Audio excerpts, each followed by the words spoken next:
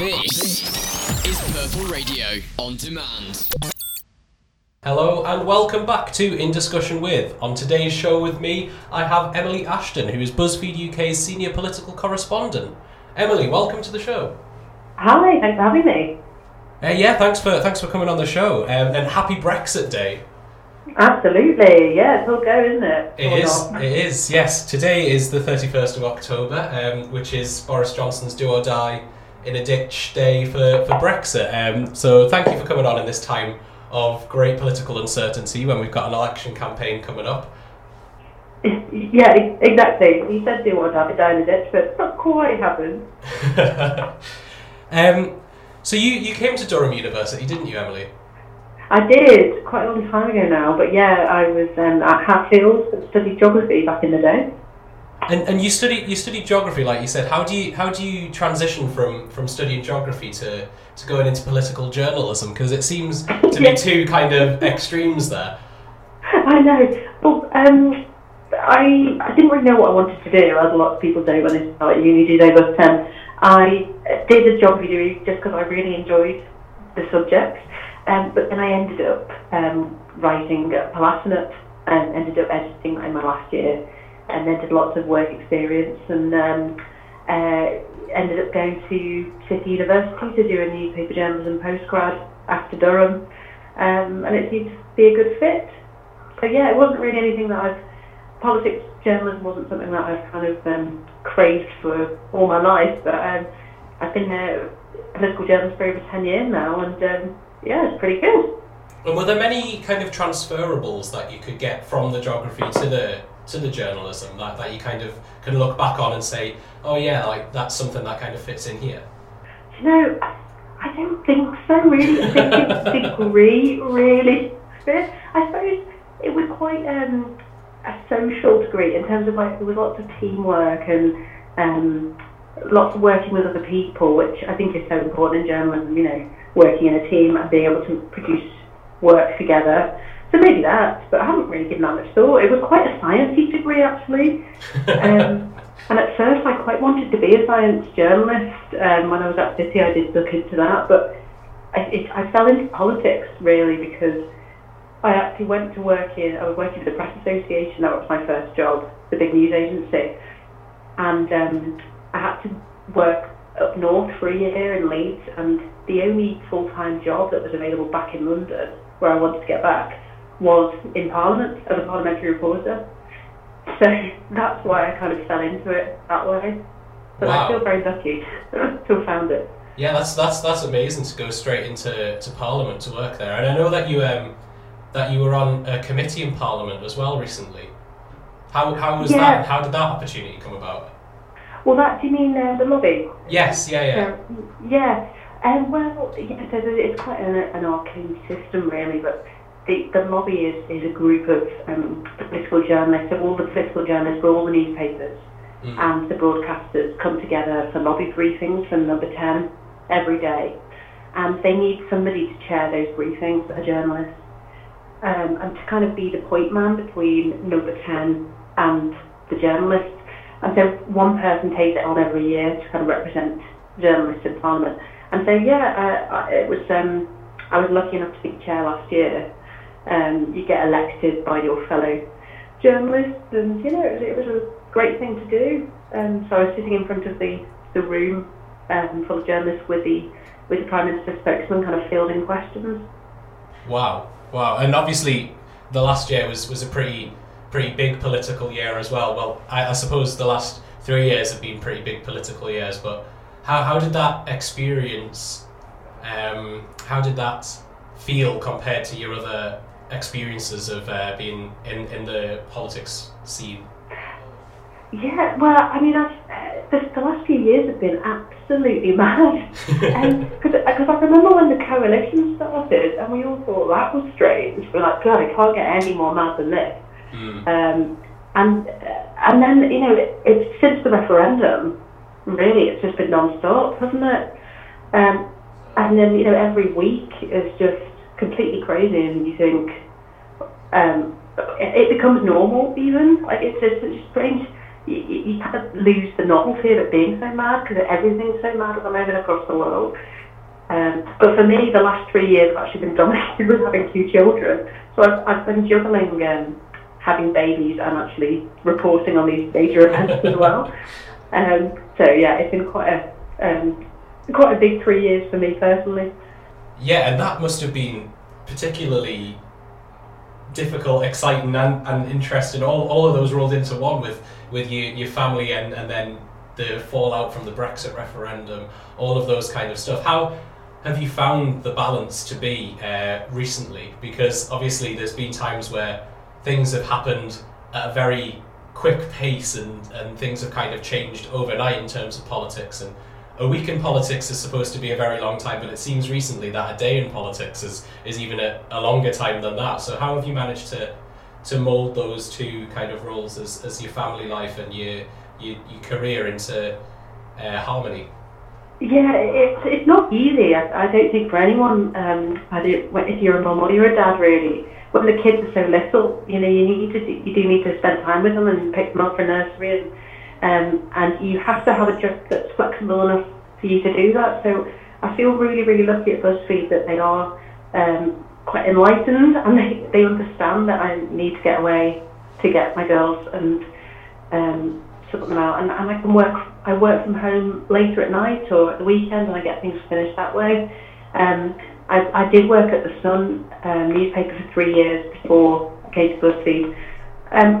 Maybe things have changed, but I'm not sure I could work for a newspaper and with 2 small kids now, just because you do need to be you do need to be around for when the paper goes to print several days a week, and that's really, really hard as a working mum to be able to do that.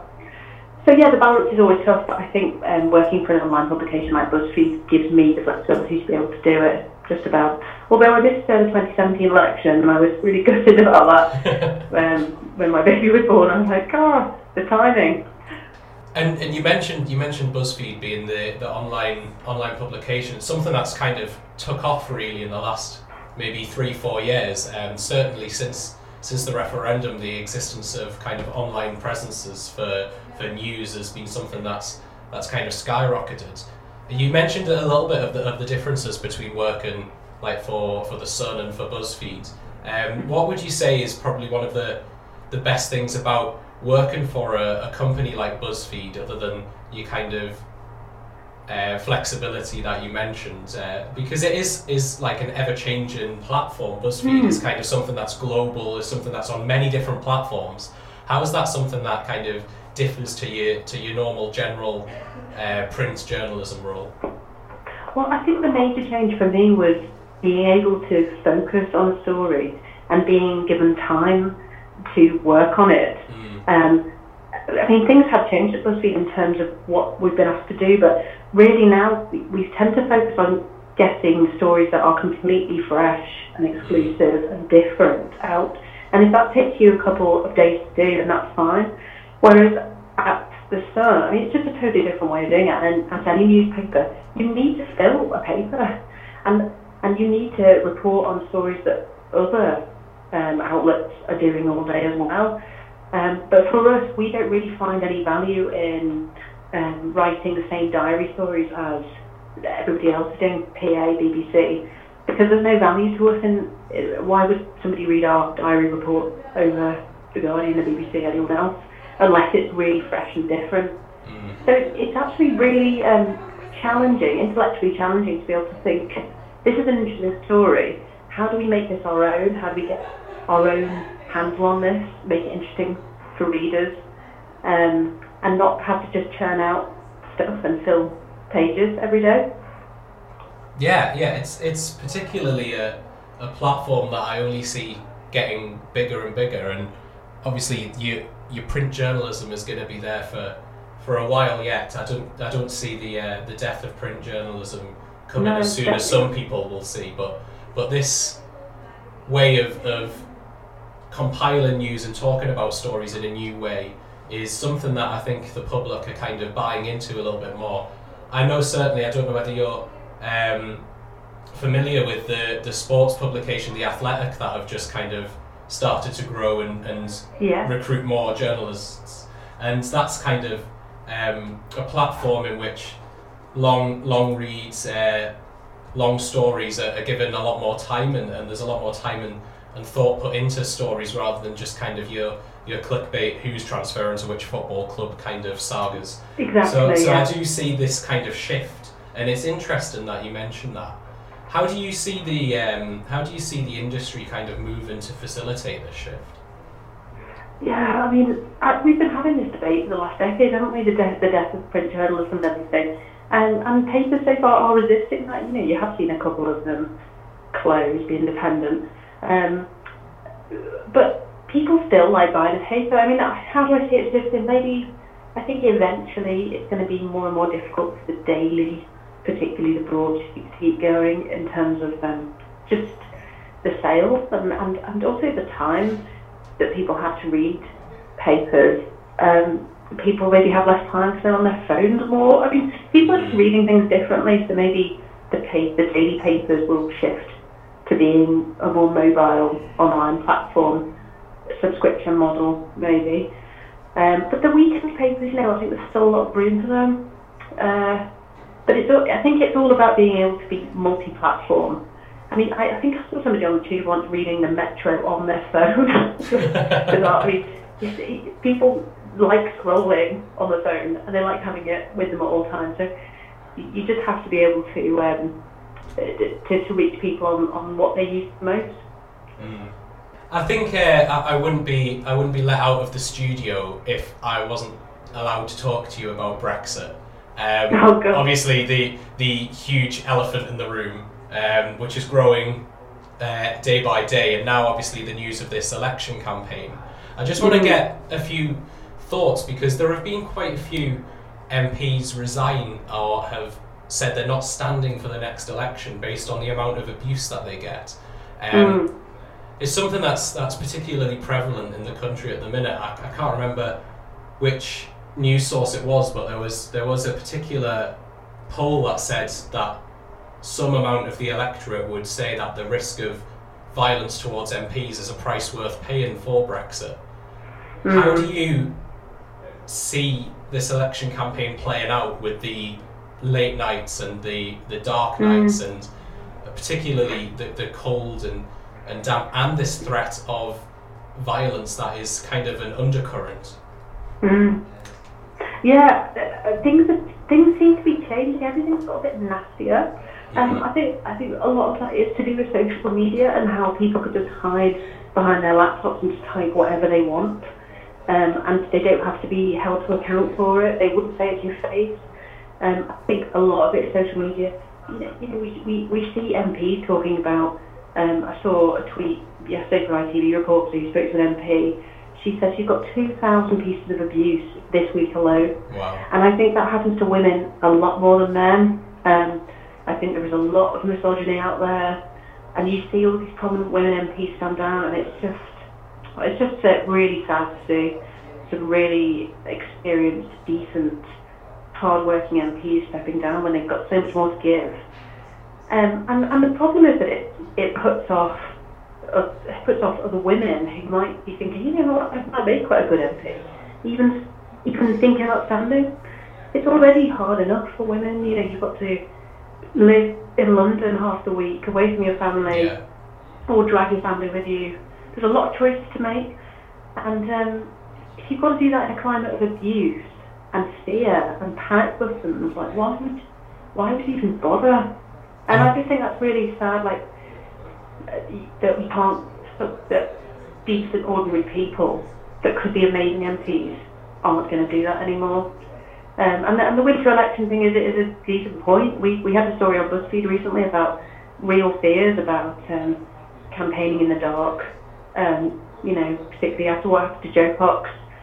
There are some very, very strange people out there. Anything can happen. People are worried, and the weather, the climate, the darkness doesn't help that.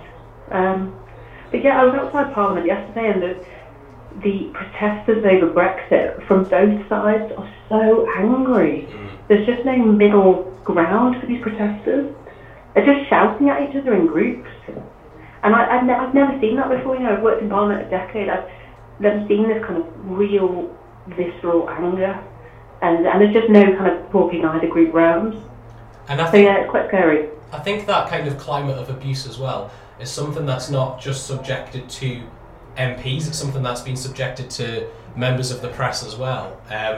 Obviously Laura Kuenssberg has round-the-clock bodyguards and stuff like that. Is it something that you've kind of had to take into account in the way that you conduct yourself, or is it something that you've kind of had any issues with? I think that's right, and this is another point about social media, that people are very quick to come back at you if you've tweeted something that they disagree with, or the story is slightly different than what they'd expect. I get a lot of tweets at me saying, source, what's your source for that? And this is all kind of similar to the climate around Trump, isn't it, about the mainstream media, fake news. If we are all dismissed as fake news, then what's real? You know, it's quite scary. So, you know, you can only really believe what Boris Johnson's saying, his supporters would say. But, you know, we are supposed to be the trusted media, to be able to be analysing what people in positions of power are saying and telling you things that are, you know, fact-checking. And if we're not trusted, if fact-checking is not trusted, then it's a scary thought for the future. But yeah, I think it is all changing. Laura Kuenssberg gets so much of it. She retweeted me the other day, and I got a real taste for the stuff that she puts up with and her mentions. I mean, people don't even really care what she said. It's like an instant just wave of abuse that she gets from all sides. And I suppose it's amplified with Laura working for the BBC as well, with that perceived either left or right bias, depending on where your own political views are.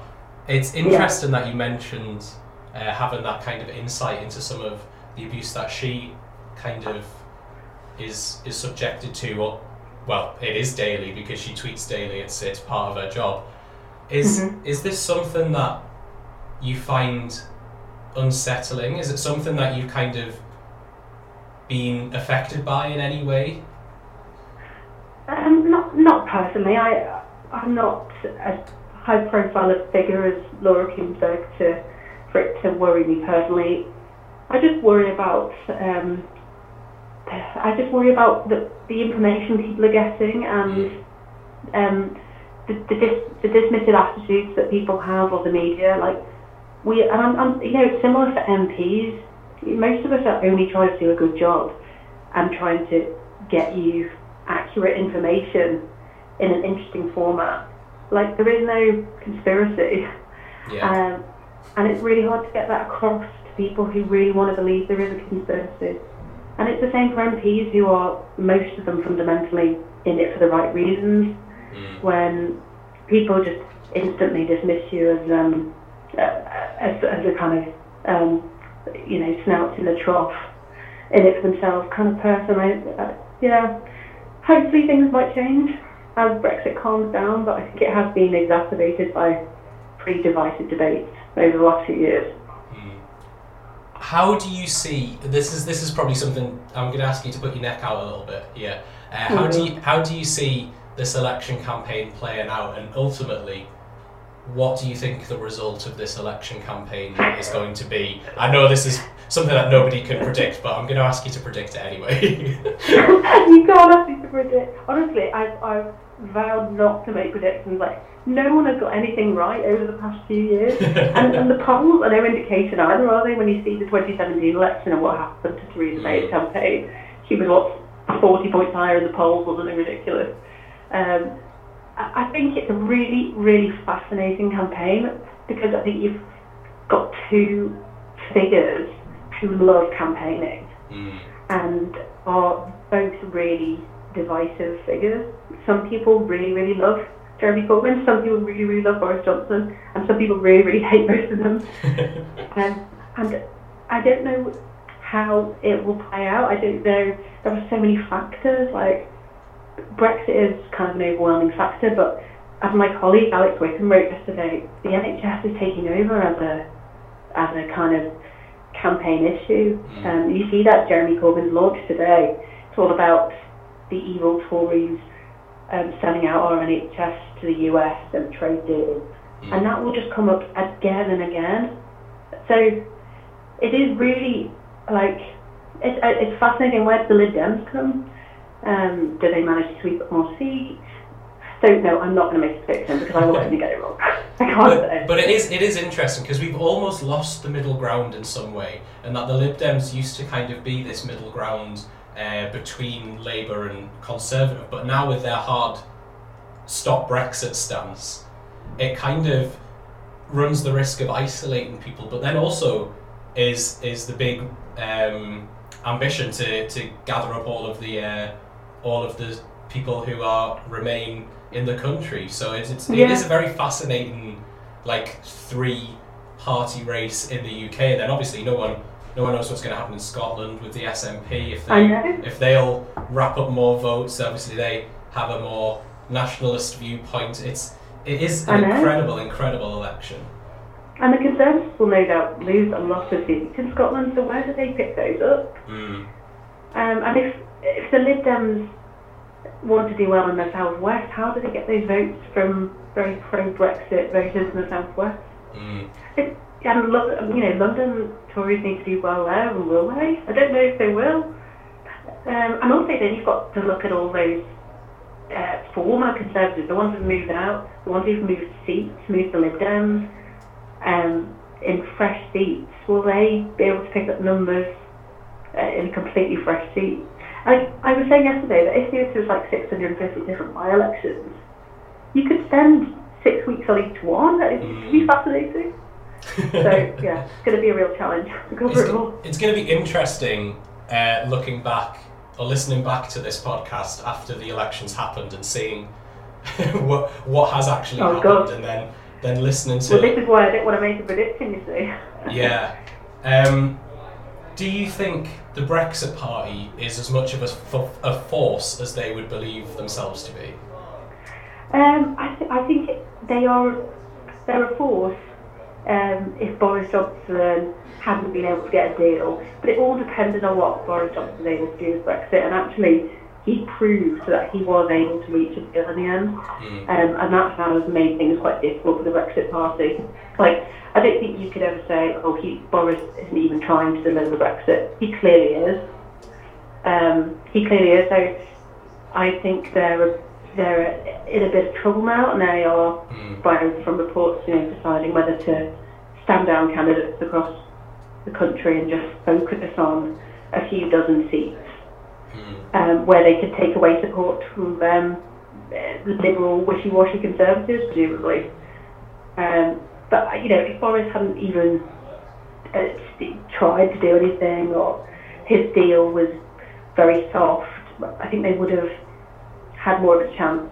But now they're in a bit of a difficult position, I think. And just moving from the very serious election Brexit abuse talks, obviously I couldn't really let somebody who works at BuzzFeed come on the podcast without going through a BuzzFeed quiz with you.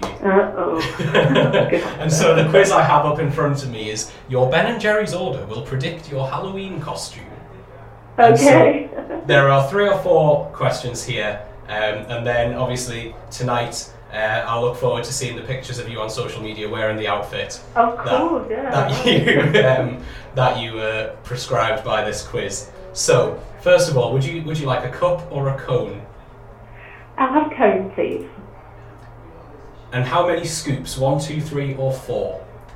2. 2. And then there are 4 flavours here. You can either choose fish food, cherry Garcia, half-baked, or peanut butter cup. Half-baked. Half-baked. And then there are 4 toppings, hundreds and thousands, M&Ms, strawberries, or no toppings at all. Oh, M&Ms. M&Ms. What flavour M&M though? That's the question. Oh God, I really like the chocolate one. Is that a flavour? I guess that's a flavour. I mean, I can't have the peanut butter ones, otherwise I'll die. But... I don't like the peanut ones. Oh, that's good. That's okay. That wasn't a question, by the way. That was just me wondering which particular flavour of M&M you'd like on top of your Ben and Jerry. And so your costume is, and we'll do a little invisible drum roll here, is a black cat. Oh, black cat. That's so funny because my 3-year-old daughter went to nursery with a black cat today. Oh wow! There you wow. go. You see, these BuzzFeed quizzes, they actually know things. Yeah. Well, thank you very much, Emily. Oh, you're very welcome. Thank you for having me on. And where can my viewers find you or read your articles? Well, you can find me on Twitter. I'm at EL Ashton, and my articles are all on BuzzFeed.com. Fantastic. Thank you once again, Emily, for coming on the show. And thank you all for listening to the show. I've been Joshua Nicol, and you've been listening to In Discussion with Emily Ashton. Purple Radio Podcasts. Thanks for downloading this Purple Radio podcast. For more great content and to listen live, head to purpleradio.co.uk.